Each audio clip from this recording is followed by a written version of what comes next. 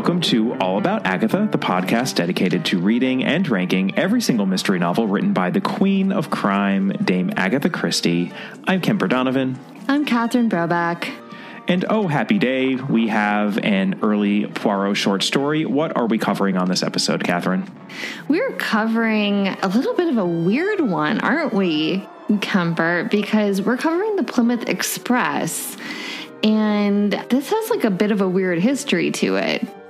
It does. And I think we'll talk a lot more about this when we get to the adaptation for this story that appears in the Suchet series, because that's sort of the raison d'etre for this episode, quite honestly. If the Suchet series had not seen fit to adapt Plymouth Express separately from The Mystery of the Blue Train, which is the novel that the Plymouth Express was later adapted into. If they had just simply done a single adaptation for this pairing, as they did for many others, and we will talk about that and why that may be, because I think it's a little interesting, we probably would have just mentioned this short story on our Mystery of the Blue Train episode and not covered it separately.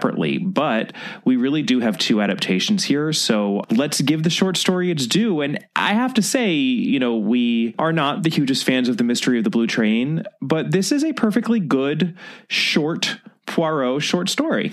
Yeah, I think it's fine. A little oddly written, to be completely honest. We can get there too, but we should say first published in the Sketch. But of course, in April of 1923, in book form. Which date in April, Catherine? April 4th. April 4th. Oh, is that maybe your birthday? That just might be my birthday. One of these other stories was published on your birthday, I believe. I know. I think we came across one. Yeah, recently. Yeah. So we're really, really lining them up. But yeah. 98 years ago. Since I'm very aware that the April 4th just passed recently. So a little over 98 years ago, this story was first born in the Sketch. You know what? Happy birthday to you, Kemper. I'm almost 98 years old. I certainly feel 98 years old, coming off of a year plus of what we've been living through. But this short story is making me feel young. We've all aged about, at least a decade. Hopefully we'll get through all of this before we're all dead by 50. But yeah. So in book form, The Plymouth Express, it appeared in the Underdog and Other Stories in 1951. That's the first time it actually shows up in the U.S. And then, of course, it shows up in Poirot's early cases in both the U.S. and the U.K. in 1974. Right. That was one of the more existentially angsty publication histories that we've ever done. That much is for sure. Them be the times. Absolutely. 'Tis the season.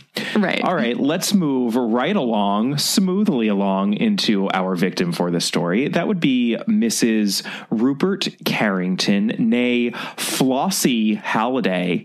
And with a name like that, you may be thinking, could she be an American in a Christie short story? And of course she is. She is an American. Her name is Flossie. And she is a pretty rich lady whose body, unfortunately for her, is found when another passenger can't push something into the bottom of his seat. He's trying to jam his valise Correct, underneath him. And that would be her body that is underneath the seat on the titular Plymouth Express. And she has been stabbed to death, and her piles and piles of jewels that she was traveling with have been stolen. So who are our suspects? Well, we have a mysterious man who apparently was tall and thin and had dark hair and appeared to be arguing with Flossie. Sounds like our murderer. Yeah, sounds like our murderer. Handsome, apparently. And, obviously, of course, there's the husband, Of course, that would be Mr. Rupert Carrington. He has an alibi, but let's just say that Mr. and Mrs. Carrington are not so much in love anymore. They are very much estranged, and he will inherit all of Flossie's considerable fortune upon her death. Again, she is an American, so of course she was born an heiress, and we will be hearing more about that in just a moment. So he has a pretty strong motive there. So then we have the Count de la Rochefort, who is another love of Flossie's, and he may or may not have been having an affair with her. He may have been after her jewels or her fortune or whatever, unclear. Yeah, it's funny. Most of the character names were changed when Christie adapted the Plymouth Express into The Mystery of the Blue Train, but the character of the Count de la Rochefort has a somewhat similar name in that book, and it jogged my memory when I was reading it in the short story, and I was like, what is his name again? And it's actually Armand the Comte de la Roche. So he lost the 4, apparently, but kept the Roche. And then, Kemper, I'm going to let you have this because you're so excited about it and because it was recently your birthday. Tell us about the next potential suspect.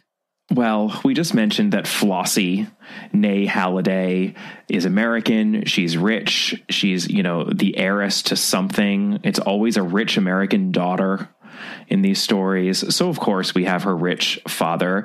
And, of course, he has a super weird name. His name is Mr. Ebenezer. Oh, yes, I'm just loving this. Mr. Ebenezer Halliday. And he is, quote, the Steel King of America. Another one of those. He actually is extremely distraught at the death of his daughter. And there's actually some real pathos to that, somewhat in the story, but very much in the adaptation, actually, which is striking. So he's an extremely unlikely suspect. He's also the one hiring Poirot. But hey, people have been foolish enough to tango with Poirot before in this way. So you never know. You never know. So we're going to list him. And we also have Jane Mason, who's the maid to Flossie, who was on the train with her, but she was sent off the platform basically as Flossie was being murdered. So that seems unlikely. Yeah, at the point or close to the point at which Flossie was murdered, it seems as though she was sent away. We will get into the blocking of all of that and how it happens or seems to happen in the world as it appears to be. I'm sorry to say we don't actually open up on a breakfast scene. It's a little action-y, in fact. I guess this goes to your point that this is a somewhat oddly written story, but we're with that other passenger who finds the dead body of poor Flossie. And from there, we kind of go into a consultation with Poirot, and Hastings, of course, is there and narrating it. But Poirot and Hastings essentially are called to investigate the murder of a pretty young American socialite, the aforementioned Mrs. Rupert Carrington. We'll just be calling her Flossie because I just love that name. And they are called, as I mentioned, by Flossie's father, Mr. Ebenezer Halliday. Flossie, it seems, was going to a party, and she had an enormous amount of jewels on her that she was going to wear. It was going to be a super swanky event. And she was taking the Plymouth Express, but not actually to Plymouth, as it turns out. So in a nutshell, what she was doing is that she took a train from London, that would be the Plymouth Express, at 12:14. It left from Paddington, and it arrived at Bristol at 2:50. And from there, she was supposed to change trains at Bristol to get to her final destination. As we mentioned, she has all these jewels on her, and they really all amounted to apparently $100,000. So this is not just a 2-bit diamond ring. This is Oscars-worthy Harry Winston level of swank here. Well, because it's in 1923. Exactly. Yes. However, at Bristol, when her maid collects Flossie's dressing bag and her wraps and came to collect her mistress to switch the trains, Flossie tells Jane that she wasn't switching trains at Bristol, but she was continuing on the Plymouth Express, which we're told had stops after Bristol, at Weston, at Taunton, at Exeter, and at Newton Abbot. So Flossie told Jane that she'd come back to Bristol by a train in the reverse direction and quote-unquote up train, but Flossie never showed up. By the way, I have to say that the phrase up train made me look into this because have you ever noticed it is I'm sure our UK listeners will be able to weigh in on this, and I'll probably get it slightly wrong somehow, as I usually do when I talk about English or British idiom. But there's the whole phrase of going up to London, which is in no way indicative of actually going north. Like if you're in the north of England, like a lot of people actually say, oh yeah, I'm going to take the train up to London. And like the idea is that an up train goes to London and a down train goes away from London, regardless of the direction on the compass. It's just a quirk of the language that I remember fondly from a lot of literature. Well, for sure. But also, I hate to betray you, Kemper, but I'm working on another project. And we were just talking about the difference between heavy rail, which is like subways, basically. So like it's electrified, so they run both ways, right? Mm-hmm. But if you have, for example, in California or, in the US, you can have commuter rail and you can have stuff like Amtrak, and they're choo-choo trains. They go one way. Right. And so that's what it is, right? An up train is essentially that. You're talking about directionality, and you're talking about the way that it's being driven, right? Right. Yeah. Like the track only goes in one direction, and it's, which is, I grew up in the suburbs of New York, and Metro North functions the same way, right? Correct. You have you stand on a platform, and like one direction is to New York and the other direction is to, all the other towns that are further away from New York. Yeah. You go from New Haven, like you go to New York.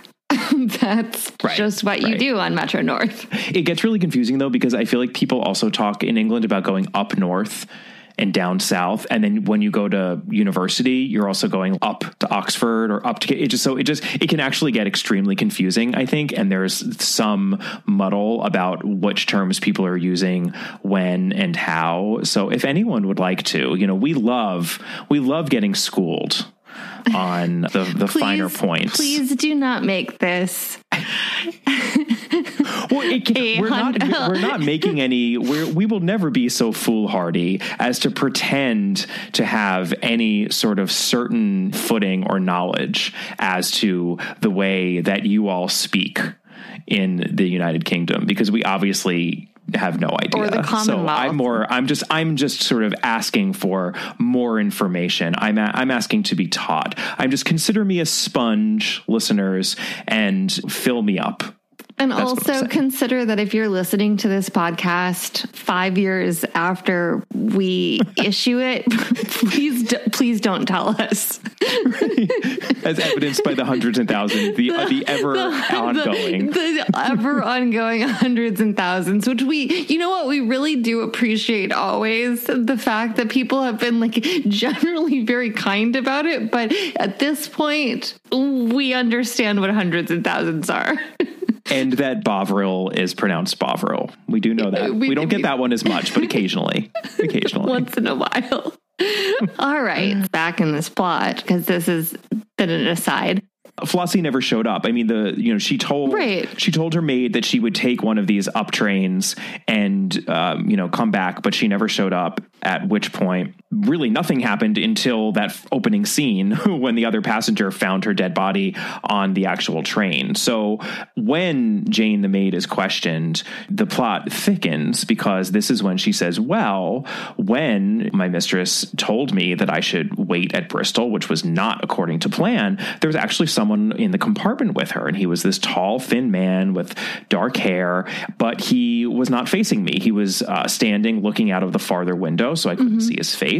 She has no idea who he was, and no one really seems to have any idea who he was, but it would seem that he must have had something to do with her murder, because his presence would indicate that he is the reason that she changed her plans on the spur of the moment. So it's all just very mysterious. Right. And so Jane, she tells them of Flossie's clothes. And also we find out that Inspector Japp is involved, which is always exciting. But Flossie was wearing a bright blue dress and a white fur. And Jane is very specific about this. Right. Poirot also, he calls out Mr. Halliday and sort of pretends that he's not even going to take on the case and represent him as a client because he's not being honest with him. He says, I know that you're lying to me. I know you're not telling me everything. And that, of course, is true because Poirot was never wrong. It seems that Flossie, his dear daughter, had actually gone back to the Count de la Rochefort, who she had been having an affair with since her marriage was in tatters. And there was a note found on her body that was a love letter. The note found on her body is a love letter that he wrote to her. And it very much connects the two of them and shows that what we have here is an honest-to-goodness love triangle. We're told that the Count is perhaps not the most upstanding gentleman and that his designs on Flossie may have been to get her jewels, to squeeze some money out of her. Mm-hmm. He had a mercenary motivation, it seems, as well. And it also just kind of emotionally puts these three characters, Flossie, Rupert Carrington, and the Count, into this turbulent love triangle that just very much seems to point at both of them. It seems like it has to be one of these two men. Yeah. And so Jap does actual detective work on the ground. And Poirot, I think, really charmingly appreciates it. I really liked that about this story. But Poirot is basically just using his little gray cells and making some psychological notes.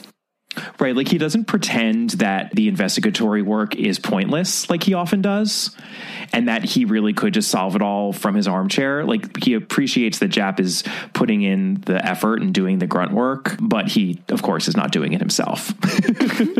No. And it's one of the rare cases where Jap actually does know more information than Poirot does. Yeah. His insider information as a regular policeman is key. Mm-hmm. Because he knows that there is a guy named Red Narky. Oh, boy. Yeah. Not great. And he seems to have pawned some of Flossie's jewels. And it seems plausible that he is behind this whole thing. And he normally works with female accomplices as well.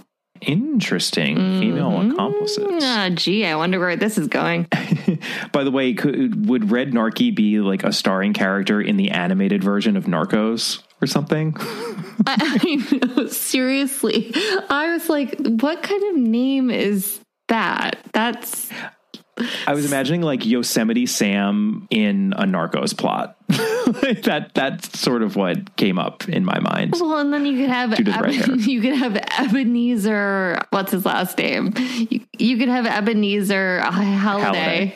Also like teamed up, but yeah, very much like a borderline Looney Tunes. When you said what's his last name, I was going to be like, Scrooge? All right. So Poirot makes a strategic guess, and that's really all it is, a guess that the weapon, which we know is a knife, she was stabbed to death, is going to be found between Weston and Taunton, not at Bristol. So after, much after the train was at Bristol. And as usually happens when Poirot makes a guess, he is correct. That is where the knife is found. It seems to have been flung out of the train between Weston and Taunton further down the line. And we also find out that Flossie spoke with a paperboy at Weston. That would be the station after Bristol. She was easily identified by her outfit. Remember, again, Jane had, been very specific about what she was wearing, this blue and white outfit. And she gave the paperboy a half-crown since she's such an extravagant American, but that's a huge tip. So he very much remembered her. Mm-hmm. So, as we go into the world as it actually is, it seems basically as though that tall, thin man with dark hair had to have either been Rupert Carrington or the Count. And it could have been, because that description more or less fits either of those men. And it seems as though they must have killed her in her compartment a little bit after Bristol and then eventually thrown the knife out. But of course, this is an Agatha Christie story, and it's got to be a little more complicated than that. So let's start with clue number one, Catherine Brobeck. Timing. It's a classic Christie clue. And I like actually that she's doing it very early here too. But the obvious assumption that she's begging us to make is that Flossie was killed after she abandoned her maid at Bristol and had this run-in with Paperboy, and after that, that would mean at some point after Weston on the Plymouth Express line. There's a deduction here, and we're very familiar at this point. But at its core, it's a flip it and reverse it clue. Is it worth it? Let me work it. I put my thing down, flip it and reverse it. Oh, yes, it is. Because we should be very wary of assumptions Christie is begging us to make. And we should do our best to think about whether the opposite might be true. What if Flossie died prior to Bristol? Interesting. You intrigue me, Catherine. Let's probe this issue a little further. All right, clue number 2. The specificity of the clothing. Jane, the maid, makes a massive point about what Flossie was wearing, and that is confirmed by the paperboy. Apparently, she even referenced her outfit to the paperboy. Like, Flossie herself was talking about her outfit because she said that she looked like someone on the cover of the magazine that she was buying. So the deduction here is that what we really have on our hands is essentially a costuming clue, which is practically actor adjacent, I would say, because they're often doing the same thing. Right. The idea is what we should be thinking about very carefully is why would someone want to draw as much attention as possible to someone's clothes? Correct. It seems that Jane wants to draw attention to Flossie's clothes. It seems that Flossie herself, that fateful day, was intent on drawing attention to her clothes. Could there be some sort of disguise/impersonation thing going on here? And you know what, Catherine? I'm just going to go ahead and grab clue number 3 because I insist that you take clue number 4. No, of course you do. Yep. So stay tuned, listeners, because we're going to end on a high note, as it were. But clue number 3 is also... these are all Christie classics, all of these clues, which is why this is a really fun story. Right. I feel like at this point, these short stories are like a primer for solving the novels because we're so familiar with Christie clues. And I love the way that these clues often just support each other. And also, by the way, you were giving a definite spoiler alert. Everybody who's a regular listener to this podcast knows what clue number 4 is going to be, but you go on with clue number 3. Indeed. So clue number 3 is the eyewitness testimony clue. We've talked about this so many times. I feel like we express it a couple different ways. Sometimes it's the you can't believe only one sense clue. But what it also could be is that if only one person, just one person, is providing the lion's share of eyewitness testimony, we should always be very skeptical about that. And it's very cleverly laid out here because it's not super obvious that that's the case. But if we think very carefully about all this supposed eyewitness testimony that's happening here, we'll see that almost all of it seems to be coming from one person. And that would, of course, be Jane Mason, the maid. So the deduction is, should we trust Jane Mason, the maid? And now I doff my cap to you, Catherine, for our final clue. Clue number 4. Oy vey, folks. I hope you are all tipping well during quarantine, because here's what we do not do on this podcast. We do not ever underestimate the help. No, indeed. So I think we all see where this is going, right? The deduction is pretty obvious. It should also be noted that Christie likes a good female criminal. So what is our resolution here, Gemper? All right. Well, Red Narky, we mentioned, he's this career criminal that seems to have been fencing some of these stolen jewels, right? He works with female accomplices. The lady friend in question this time was named Gracie Kidd. Let's hold on to that information for a second, because toward the end of the story, Poirot and Hastings actually go into Jane Mason's room and break into her trunk. You know, seems a bit forward as it's happening. It does. Let's say. It definitely does. But it's warranted, because what they find in her trunk is an interesting outfit for one who works as a maid, especially considering it's an exact copy of the outfit that her mistress, Flossie Halliday, had been wearing the day she was murdered. That's right. She has a bright blue dress and a white fur in her trunk. What is happening here, Catherine?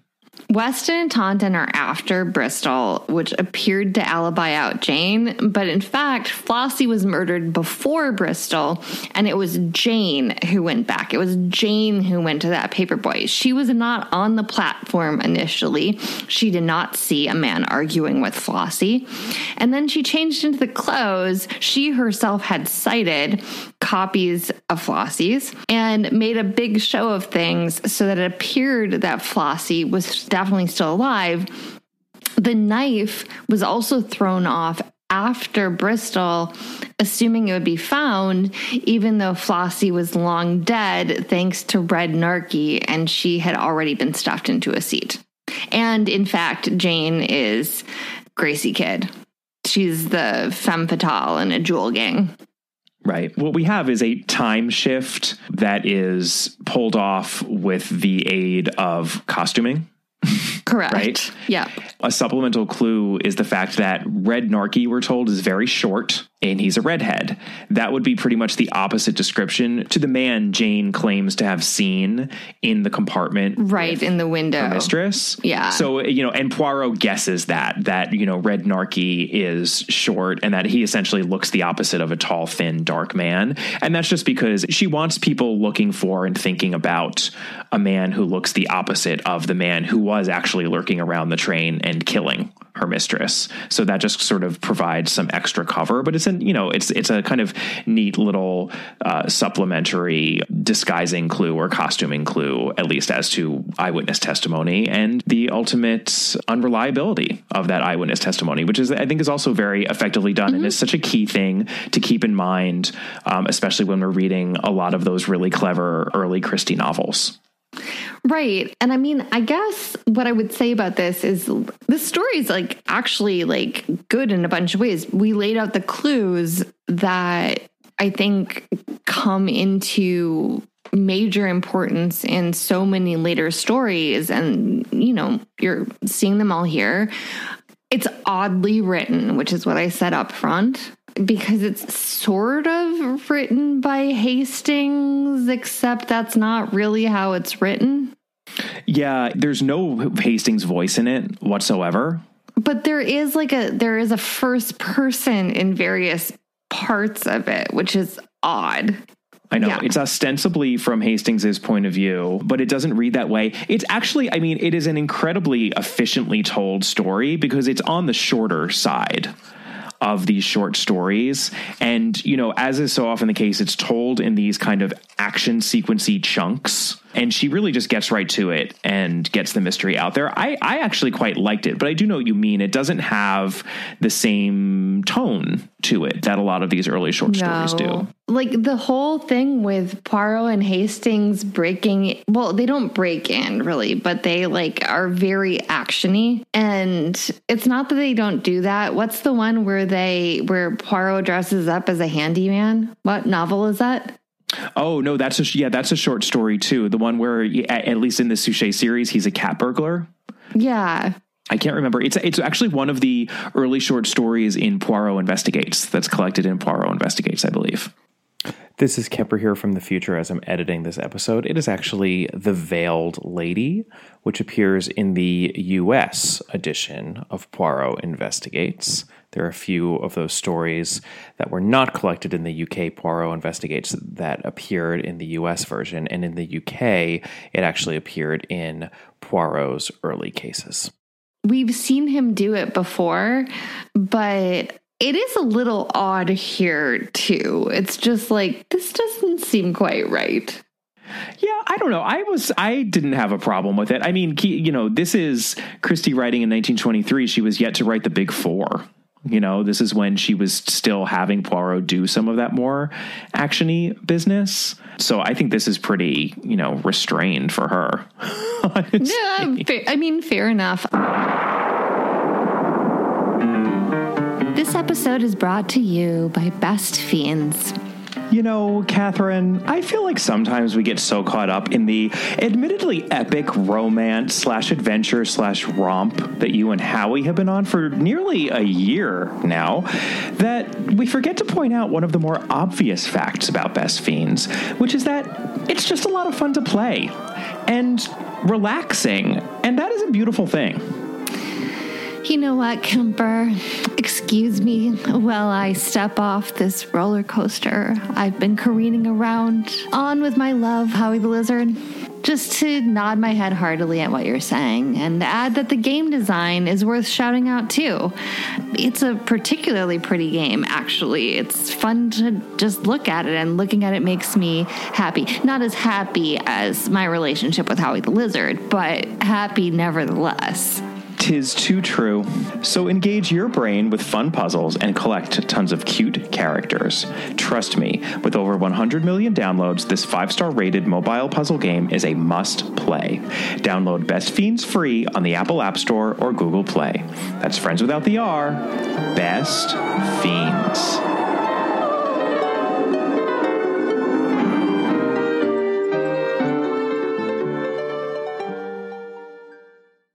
I like this story a lot. And it's funny because, Blue Train, which we can talk about, is based on this. And obviously, we don't like that book, and she hated it. I think we should talk a little bit about the Suchet adaptation. So this one was the 4th episode of season 3. So this is when they were still, doing lots of short stories, mainly short stories, and they hadn't yet moved on to doing the novels. And it's pretty clear that at this point in the series, they didn't realize that they were going to do every single, or almost every single, Poirot story that Christie had written, because if they did realize that they were going to do that, I think there's a good chance that they would have said, oh, well, we'll just cover this when we cover the mystery of the Blue Train. Right. Mark Aldridge, our good friend, in his book, Agatha Christie on Screen, I think puts it really well. So I'm just going to quote him. He says, there are a handful of instances where Christie later expands some of her short stories into other reworked, usually longer short stories, or, as in this instance, a fully fledged novel, as the mystery of the Blue Train reworks the basics of this short story into a novel.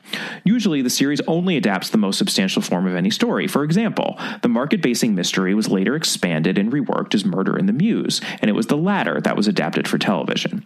Perhaps the reason for tackling this story was a perceived paucity of suitable short stories, or more likely, the sense that it was unlikely the series would reach a point where the full novel would need to be adapted. And, I don't blame them for probably thinking, well, even if we adapt some of these novels, we're probably not going to do the mystery of the Blue Train. Right. We know Agatha Christie hated it, and it's, I have more affection for that novel than clearly its creator did. I don't think it's abysmal, but it's not great.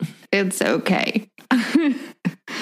Yeah, it's okay. I mean, I think it's really interesting, actually, just to run down, because I know this is the sort of thing that we Christie freaks live for. The full list of short stories that the series didn't adapt, because it's more than you would think. It's not a hugely long list, but Mark mentioned the market-basing mystery. Then we also have The Submarine Plans, which was filmed as The Incredible Theft. That's another novella. She reworked those short stories into novellas. Right. Same thing with The Second Gong, which was filmed as Dead Man's Mirror. Then we have Christmas Adventure, which was filmed as The Adventure of the Christmas Pudding. She just turned that into a longer, more substantial short story. So we only get the Christmas Pudding short story. The Mystery of the Baghdad Chest was reworked into The Mystery of the Spanish Chest. That's the one that is filmed. And then, interestingly, we have a couple of short stories that were only really published and began to be discussed until much more recently. There's The Incident of the Dog's Ball, which John Curran publishes at the back of one of his books. And that is the short story that became Dumb Witness. They never filmed that. And we also, of course, have Hercule Poirot and the Green Shore Folly, which, to be fair, was, I believe, published in 2014, which is after the Suchet series finished. So that one wasn't even officially published until they were done. But that, of course, is the earlier novella version of Dead Man's Folly. And we also have The Capture of Cerberus, the unpublished version of The Capture of Cerberus, right. which was not collected. Right. I think we could say that they, for even though they didn't do a necessarily amazing job, they basically did adapt all of the short stories within the labors of Hercules. But of course, we have the Le Mesurier inheritance, or Le Mesurer inheritance, which was that one short story that was never adapted. And perhaps most damningly, Black Coffee, the original Christie play, which we have covered on a Patreon episode. But that is a original Poirot content. It's early. It's super fun. It's very Poirotian. David Suchet, I believe, what he did is that he actually did a live reading of it for the Agatha Christie Theater Company, but, never filmed.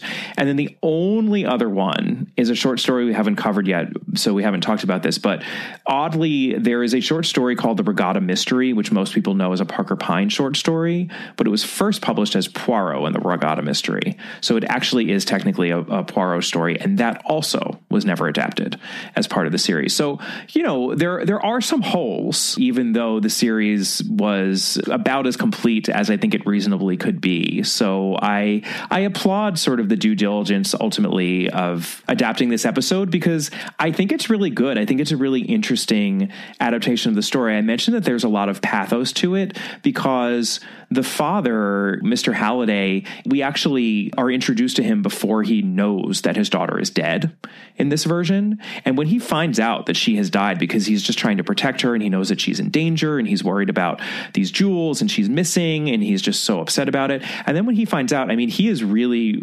broken and destroyed about it, and they don't pull back from that drama and that pathos. And we also get the scene in which she's killed. In the short story version, we're told that she's actually, I believe, knocked unconscious before stabbed. Mm-hmm. But that is not what happens in the adaptation. She's chloroformed. In the short story, right? Yeah. Mm-hmm. She's chloroformed. Yeah. She's chloroformed. But in the adaptation, we see it happen. This man comes in, and actually David Suchet talks about the actor who plays the character that is the counterpart to Red Narky in the text. And he's actually an amazing actor. This is what he says in his book, Poirot and Me. The Plymouth Express was a revelation because it underlined just how much the Poirot series could now attract some of the finest actors in the profession. The cast included the exceptional Kenneth Hay, who was the original Jimmy Porter in John Osborne's groundbreaking drama Look Back in Anger in 1956. I had known him in the theater and was immensely pleased that he accepted the part of a deceiving fence in the story. He was a great addition to the cast. His character name is Mackenzie, and he's, not ridiculous. He's actually fairly terrifying. And when he breaks into that carriage and just full on stabs her, and she turns around and her face is pressed up against the window, it's brutal and very effective and memorable. Well, have you ever seen Look Back in Anger? I did see a production of Look Back in Anger, I believe at the Royal National, in fact, in London, when I was doing a semester abroad at Oxford. I have also seen it, and it's a great play. So, oh my God, that to be the original. Yeah. My God, that man is a legend. Correct. That's amazing. Yep. It's a brilliant play. Yep. But yeah, I quite liked it. I think they did the short story proud. Yeah, I think it's a good episode. I think it's a good short story. Again, I think there are writing problems with it, but I think the plot of it works quite well. It's 100% worth reading. Just get over the oddity of it. It's not, I want to be clear, it's not that the writing is bad per se, it's that it's odd. Yeah, I quite liked it, actually. I think that it was a breath of fresh air, actually, as much as I obviously love those early Poirot short stories and how there's a sameness to them. Mm-hmm. I really have a great deal of affection for that. But this one is different. And, I'm sure there must be some reason why it was. Who knows? Who knows if there was something different happening with where it was placed or how it was placed in that edition of the sketch or something. But it feels like there was a slightly different direction that either she was given or, it obviously could be completely self-generated and she could have just decided to write this because she wanted to. But it's curious because so many of the rest of them seem the same. Right. This one feels as different as it does. Yeah, no, but it's definitely a worthwhile read, and it's a worthwhile episode of the Suchet series. Agreed. Any short story that also includes Jap in the text is extremely welcome. So that's also very organic in the adaptation. That is the Plymouth Express. love a Poirot short story. We don't have that many of them left, although we actually do still have a healthy handful, I would say. So let's not despair quite yet.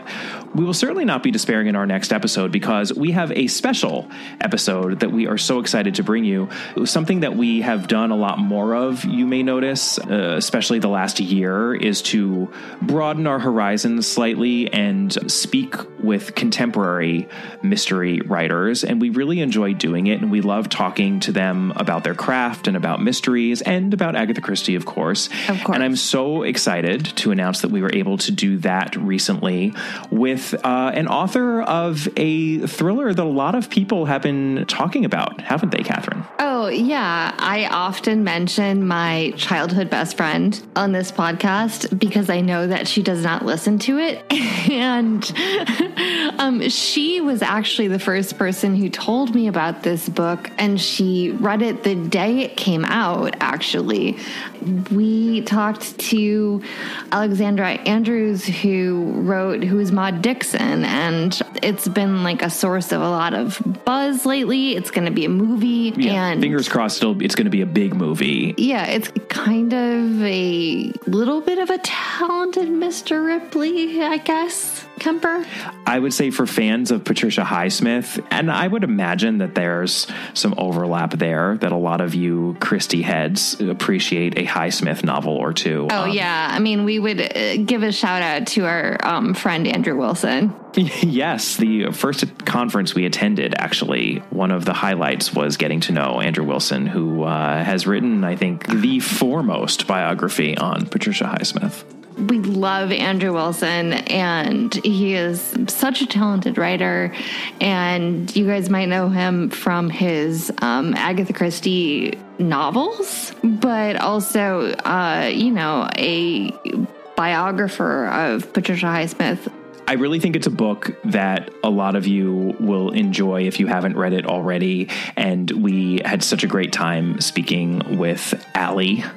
We can't wait to share that conversation with you. And then in the episode following that one, we are getting back to my happy place, Marple Land, with a Caribbean mystery. Again, 2 Marples back to back. Oh my gosh, you could not be more excited. Or should I say false hairpiece to false hairpiece? I think that's the quitting time bell calling. I think we should wrap up this episode. And if you haven't gotten enough of us, which I find hard to believe at this point, you always could get more of us over at our Patreon site, www.patreon.com. Do you want to tell them what we're doing next on the Patreon?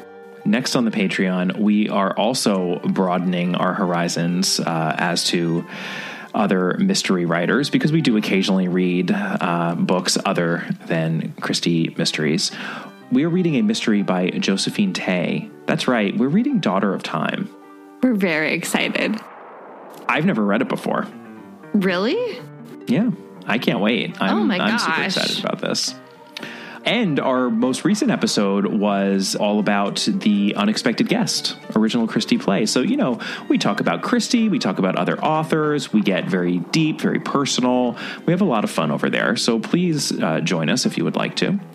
You can always email us at allaboutthedame@gmail.com or find us on Twitter at allaboutthedame. You can find Catherine on Twitter at Brobcat. Our Facebook page is All About Agatha, and our Instagram handle is at All About Agatha. And we would really appreciate more ratings and reviews. We've actually gotten a whole bunch of them recently, and they really do help other people find the podcast. So please keep those coming in if you haven't already done so for yourself. We'd really just appreciate if you could take a minute or two to let us know what you think of this podcast. And we will see you next time. Bye. Bye.